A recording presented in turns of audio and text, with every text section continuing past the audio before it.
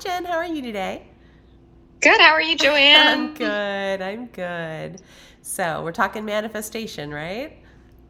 Indeed. There's all of that happening all the time.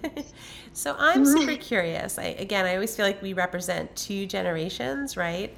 And like, I feel your generation is so much more connected to that word than mine is, than my Gen X Hmm. generation is. So, I'm curious. I was just watching White Lotus last night on HBO. I'm not sure if you're familiar with that show. It's super popular right now. It's in its second season, but the first season had a couple about your age, and they were on their honeymoon and they were having all these marital issues. And she was saying, "I know I manifested him." And it was such That's an so funny. interesting thing because I thought, there it is. It's so culturally like comfortable in your, it's so normal in your generation. So I thought, I want to hear all about that.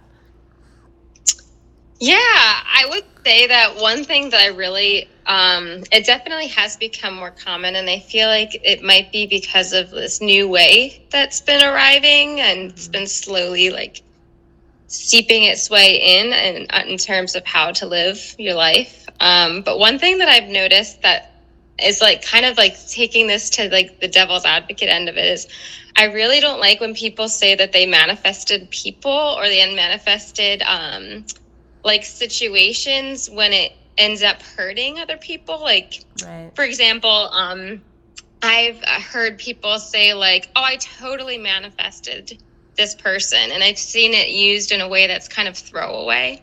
And I feel Right. like that end of it is like really, um, it really bothers me that it exists Right. because it's Right. like this person's also living their life. But yes, I feel like it's definitely become like increasingly common that in everyone's day to day awareness, for Right. sure. Right. Yeah, I think it is interesting, right? Something gets into the culture and then how does it become, like an assumption? How does it become, Right. this thing, oh, well, this is what I did and this is how it is. And so I just think that that's interesting, right? But yes, of course, negative things. And I think that kind of ties into like if I can say my perception, and not that I necessarily represent my generation's look at that, but I'm going to go ahead and do that. Yeah, And go for it. say, so like when I think about the word manifestation, the people I think of are Oprah Winfrey and Wayne Dyer.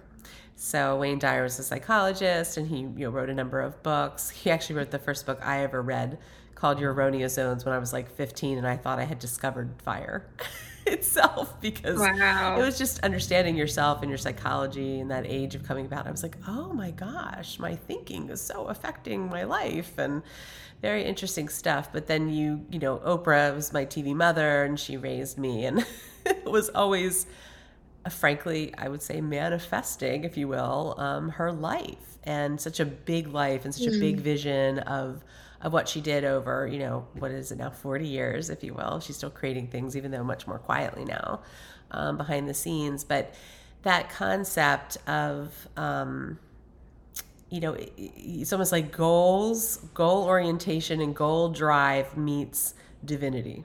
And that's kind of how Hmm.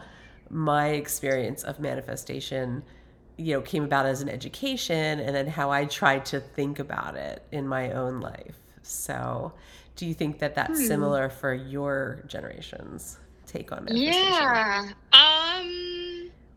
I can't speak for the entire generation, but Yeah, I will really say that just for us, myself, right, right. I will say for myself that like the concept of way wu way, which is Hmm. inertia or effortless action, basically non-doing, Right, basically. right. Um, that whole concept of just kind of creating space, sitting back, and really connecting with your heart and what you really are feeling passionate about in this lifetime, that that provides the like sort of landscape to manifest. Right. Obviously, like you need to put some like action towards it. You need to have like, but it's very like in my experience it's a lot about opening the space and creating the space Oh. for that thing to enter into your reality and being open to how it manifests or how it presents. So similar um ways, like in your own mindset, then in your own being, and then like you mean from there it flows out energetically to connect. Exactly. Right. Yeah, definitely. Right. Yeah. Interesting. So I think that then beckons the question, what is it connecting to, at that stage? Like Hmm. what is it that we are connecting to inside of us to the larger whole that is then creating experiences and outcomes and connections in our lives. So I feel like if we could answer that, we would answer everything. Right? Like what that's Right? some of the big questions of I, life, really. What is it out here? How are we all interconnected? Um, for sure. I yeah. will. It's very interesting because when I do energy work, or particularly when I'm doing sound baths with people and the energy work Right. within that, a lot of times I've envisioned a gold cord, like not with everyone, obviously, but it's Right. happened fairly commonly where there's a gold cord in the umbilicus in your belly button, and it's like connecting them up to spirit, up to the divine. Oh. And same with the crown of the head. And I also teach yoga nidra. When I was reading the script, it said the same thing. It described the exact thing that I witnessed in my sessions after experiencing that. And it's like, what is that? Like, we're totally, completely connected on an immediate physical to spirit level to the divine and to the higher source, in my opinion. But Yeah, I know. It starts to really link very closely, right, and to dive right into like your spirit, everyone's spiritual beliefs when they're like, what is going on out there? How is it that we are creating or co-creating, if you will, with the universe, or however description you want. That's a very well commonly said. described term, co-creating with the universe. I bet you there's 50 books on Amazon about co-creating with the universe. Yeah, And I guess it really totally. comes down right to that personal thing of what is your belief system, because I think that universe slash whatever that is slash whatever that is for you is going to be what you believe, what we all believe. So, but I think there's kind of a spectrum too of how much in manifestation, like how much, again, like you were saying earlier, the example you don't like of, I manifested this thing and it was all me, and then it wasn't. Right. Yeah, like That's it's like becomes very egoic, and it's yes. yes, yeah, not Good good. circling back, because I'm like, this isn't complete. I know that my thought, I'm like, this is Right. like not completely. So yeah, you're totally right. It's got to be Yeah. balanced within the world of. Well, if I challenge the idea of what is happening versus what I think I would hope would be happening for people, is I do think energy is just energy. And I think no matter what Mm, that looks like for you, your thoughts are sticky and contagious. Our actions mm, are sticky and contagious. And then we attract out and attract in what we are, in our minds sometimes, which is, I think, really intense, right? Because we're like, I'm just thinking this, it's happening. But then also into our actions. And then I think that has its own like level of effect. Right? I mean, very for interesting sure. stuff. So, by that understanding, then even somebody who's not, if we could use the word moral or integrity, they still have access to it. And I think that's what you see with emotional contagion, is emotions have such strong energy. And then that can contagiously connect to others and connect and create entire movements for good or for bad. And I guess good or bad depends on who you are and what you believe, right? But certainly, 100%. that's, as I look at the course of human history, just long term, of what we've studied and understood, you can really see it's an energetic happening of belief Hmm. manifesting out. And so that part I kind of go, well, I don't want that to be like a divine thing. And it kind of Right. comes back to intention at the end Yeah. of it. It's like, and it, like, with every single moment. For example, I read in this book, The Mysticism of Sound and Music by Hazrat Inayat Khan, and he mentions how, like, the intention you place in creating sound or emanating sound and music is going to affect how you play. Every day, you play the same instrument a million different Right. times, and every single time it's going to be different. And the intention of what you're putting into it Yeah. can completely, it manifests, it comes Yeah. through. Yeah. I definitely So you see got to be that. really careful. Yeah. So you feel Hmm. that when you're practicing what you do, and then how it maybe affects what we call your audience, your gathering, and how that whole collective energy is then. Oh, for sure. And same with you as being an acupuncturist when you're seeing your clients, like it's for me with when I'm in the middle of a sound bath, I'm like really checking myself, like, where's my mind? Am I thinking or am I being present? And it's like constantly checking myself to make sure that it's the latter. Yeah. Oh yeah, I know. Like the way we're wired, our animal brains are wired. We're just always so off into the monkey mind, right? The monkey mind all the time. Which is something they actually talked about in White Lotus, which was fascinating too. Yeah. Which, and I feel like we could both speak to this with nursing. You're laden with tasks. I mean, obviously it's just such like a simple energy of placing intention with each person or each moment, but how saturated are you with obligations? Yeah, very saturated. But I think it really beckons, like nursing for me and that kind of intensity of caring for others always would bring up for me like I'll share an interesting story. Whether this is true or not, it just kind of applies. So every day when I worked, I was an ICU nurse for almost 5 years. And every day before I went into work, I would pray in the elevator that nobody would die on me, because I probably wasn't the best ICU nurse in this capacity, right? I hated codes. I hated them with a passion.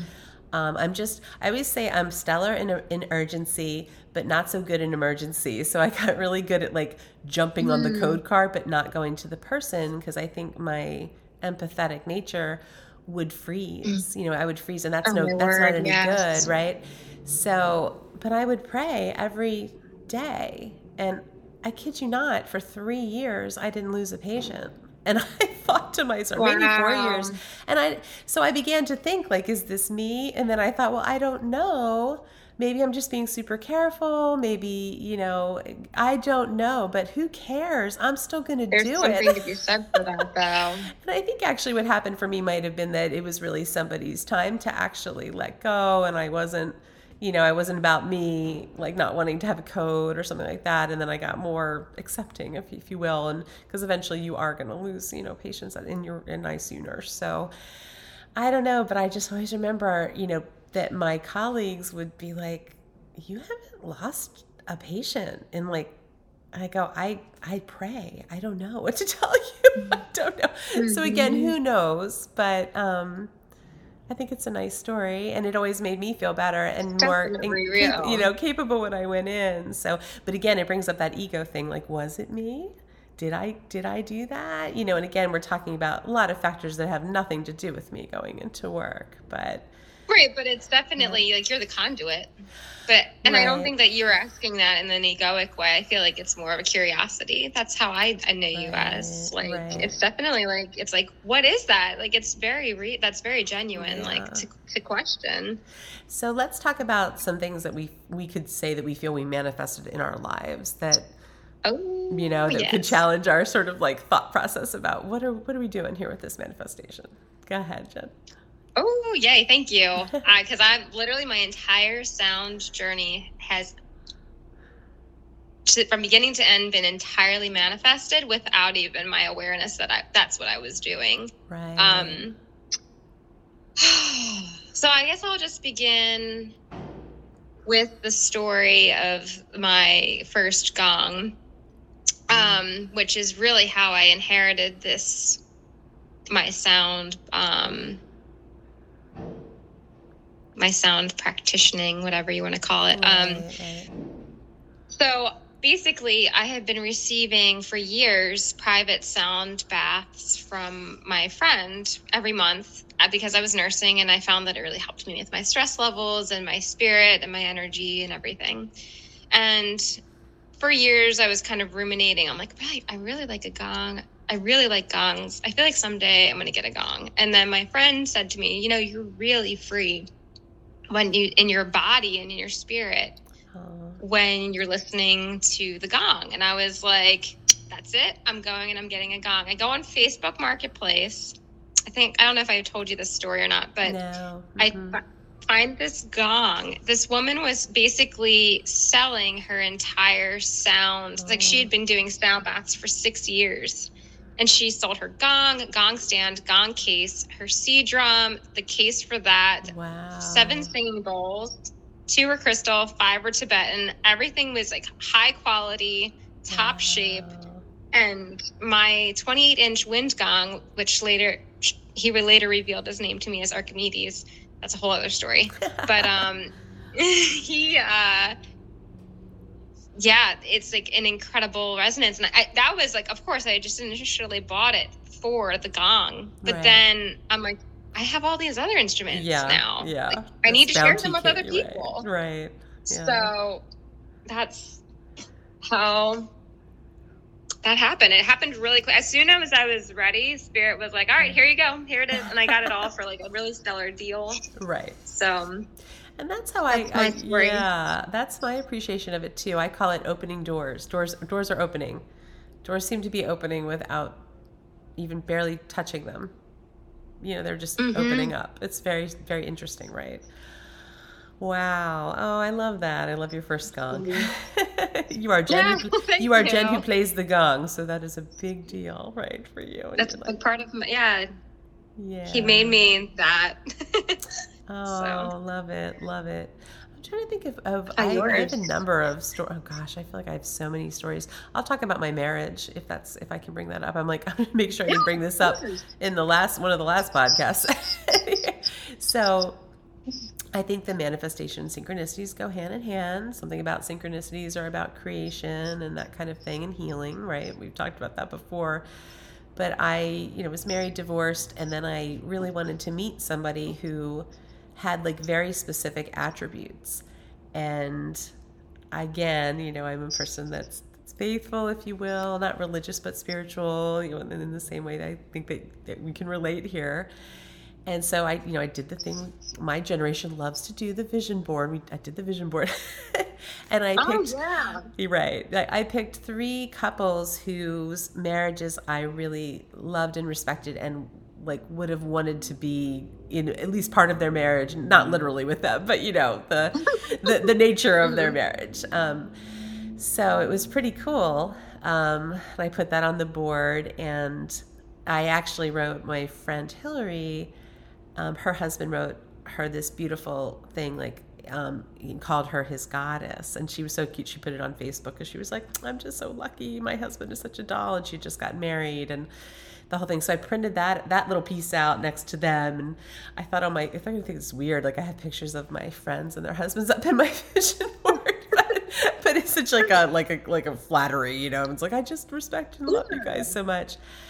So fast forward, I meet my husband through online, through Plenty of Fish. It's just not where I would say to go to meet your husband, but it worked out, right? It's like one of those, you have nothing to lose. I'm like, I don't even care. It's just a statistics thing. I got to go through 100 frogs to meet a decent guy here. But he had also written in his write-up, I've met a lot of girls, but I have yet to meet the girl of my dreams. So we both have these things in writing, right? And then we meet and we feel like we've known each other, and we're just so connecting, and it was very energetic connection. And I think anytime you have a lot of attraction and that kind of thing, there's always so much energy, right? But it seemed to go more than that. And then we had maybe our 3rd or 4th date, and he took me to see, he's a Deadhead, so he's a Grateful Dead guy, and we went to see Melvin Seals, one of the bands that plays a lot of the Dead. And he's like, do you want me to buy you a shirt? And he bought me a shirt, and on it, it was like goddess, it said. And that was the shirt. Wow. And so what I had, put up on the board is the goddess thing. And I was like, there it is. Fascinating. So, just to kind of see it that blatant, that much in writing. Yeah, I was like, oh, okay. Literally. Your vision board come true. That's amazing. Right. Not to say that everything's perfect or that we never had, whatever challenges, but he definitely was the one, and I thought he was the guy who I was looking for that experience with. So I think it kind of points to, as far as manifestation as relationships, if you will, that it's good to get clear, right, about, and again, quiet, like you were saying, in the way that we need to quiet our mind and be clear, like, what is it that I really want here? What am I hoping for? And I'm not so sure that you won't necessarily get what you want, no matter if it's positive, negative, whatever. I think that will happen. But in this case, it was something very good for me. Absolutely. Yeah. Yeah, because I was sort of reflecting last night when we were watching White Lotus, the character that talked about manifesting her husband and not being happy.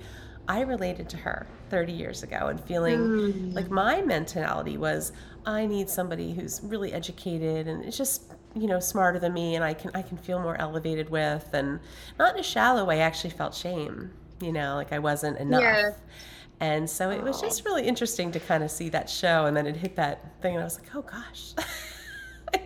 Yeah. So right. Yeah. And it's like also such a beautiful reminder of how far you've come too, when those things come up and you're like, it's triggering, but it's like, man, I've really grown and settled into myself. Like a different lifetime. And I think that's if you live long enough, it is like you have way different chapters. Seriously. Yeah, and that kind of stuff doesn't even matter to me. There's like no charge on it. I'm like super happy that was my phase and super happy to be here now. Right. Yeah. No, yeah, it's like almost like empowering when those things happen rather. Right. I do think though it's really good to kind of put it out there. I mean, to me, that would be what I would take my takeaway ultimately is if it's something that you're desiring or you want to see happen in your life, you want to write it, you want to like say it, you want to pray it, you want to really express it, because I think there's the catch on the other side of the interplay of energy with others and with the world. They're like it's like waiting to hear. It's if we're magnetic, what are we magnetizing to, kind of thing, right? Yeah. So true. Yeah. Well, we could probably keep talking about it, but yeah, I know. There's a lot of avenues within. Right. All right. So you were talking about next time wanting to chat about destiny? Yeah, I don't know. What are you feeling? I think that would be great. I think we should do that recording next. So thanks everyone for tuning in.